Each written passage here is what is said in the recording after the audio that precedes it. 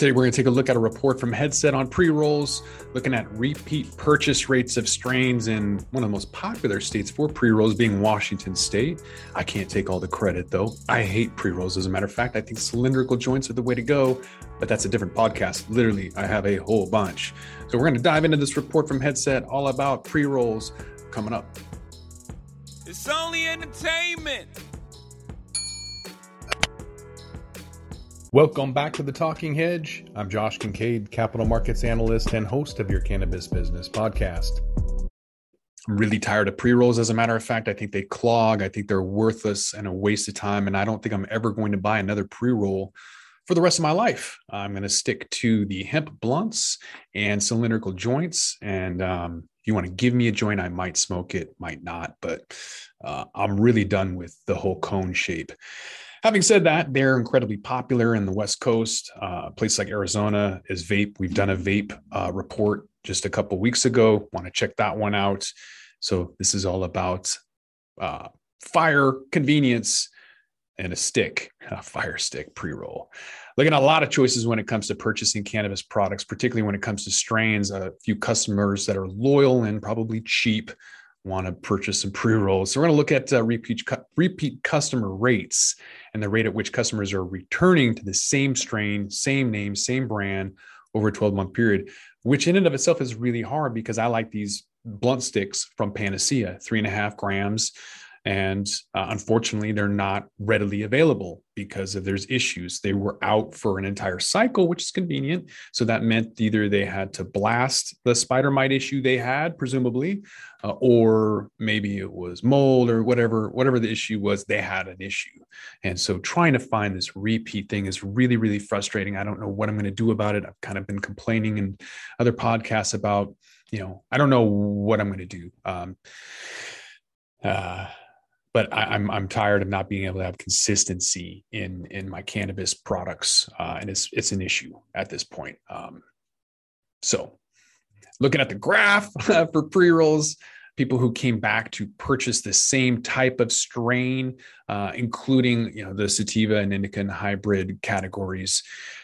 For Washington State, one of the highest states for pre-rolls, and one of the highest repeat purchase rates among these strain types in the pre-roll category was sativa, with customers repeatedly purchasing that at over 26%. That's a lot higher, actually, than indica by about the same amount. It's 27% higher than indica strains.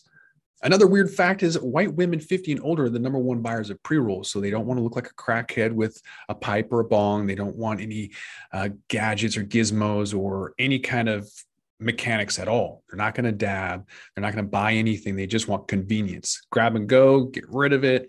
Don't have to deal with it. All they got to have is some matches or a lighter, and they are good to go. Blue Dream isn't on this list of popular strains. That's maybe a good thing. The industry is kind of growing and moving on, or it's maybe just becoming a fad. I think the original Blue Dream, not original, but the Blue Dream of like circa 2015 was really, really good. The terpene profiles on that were really good, and now it's all over the place. So I'm not really sure where we're going with strains, even with classifications on sativa hybrid or indica. It doesn't really give you an idea of what the product is going to do ultimately. They got to have a better idea, and people are working on it. There's all kinds of stuff and graphs and pictures and colors and things, but ultimately right now people are using strain. So looking at repeated strains in Washington, it's color coded. So green is sativa, yellow is a hybrid, and purple is indica. So looking at this particular graph, hybrids have the second highest repeat purchase among 3 strain types. However, 2 of the 3 most repeated purchase strains are both hybrids. That's chronic and SMC.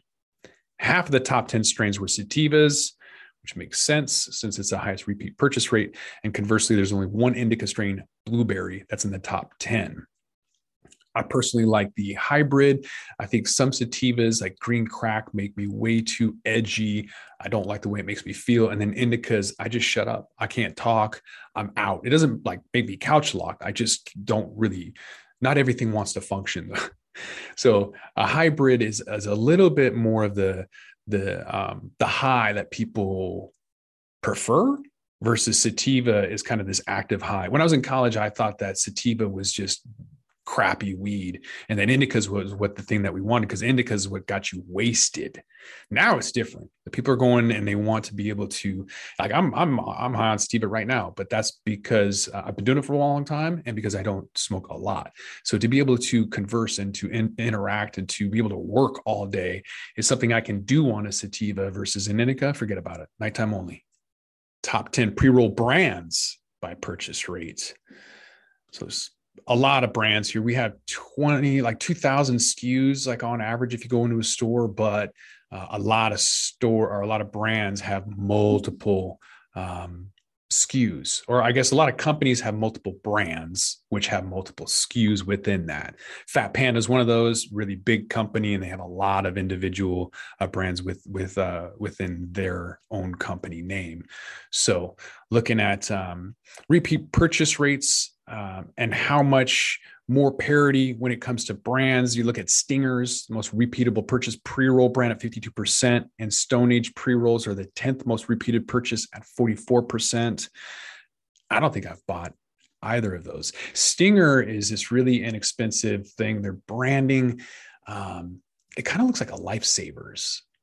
Like the font, the colors and everything. I don't know. I just haven't really, it just looks like Shake to me. That's the perception I get when I look at it.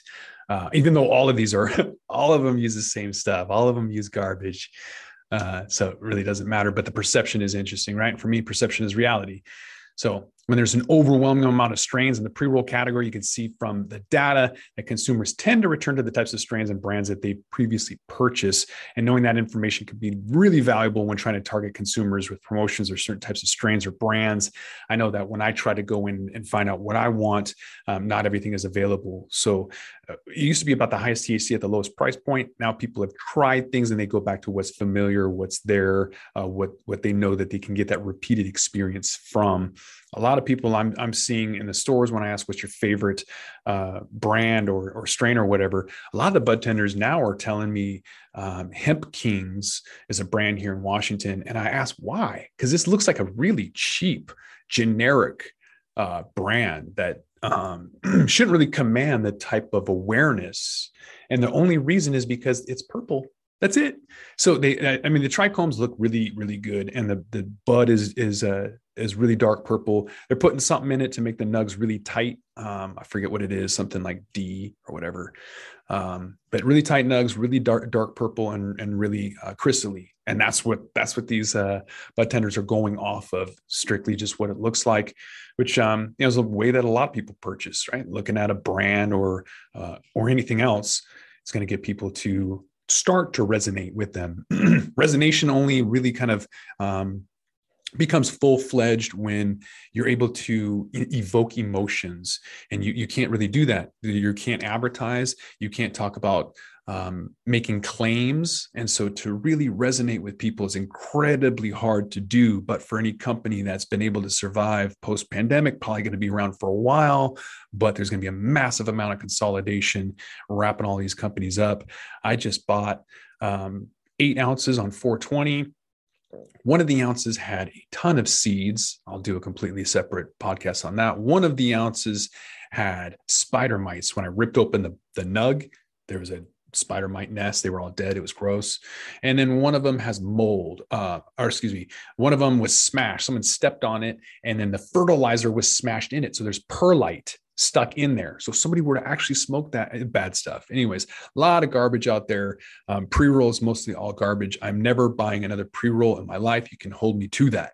With that, we're going to roll this one up. I'm Josh Kincaid. This is The Talking Hedge. Don't forget to like, share, and subscribe, or don't, and I'm out. Don't forget to smash that like button on your way out and check out these other videos that we've got.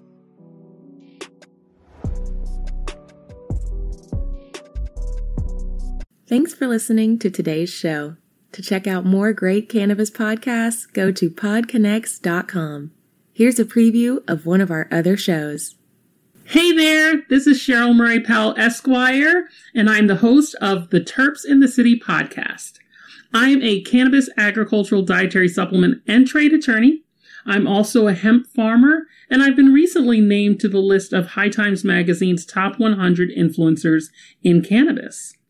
I'm inviting you to follow me along my journey as I move back to New York to support the adult use market there. You're going to get a chance to listen to conversations with some of my friends along the way. I look forward to seeing you at Terps in the City.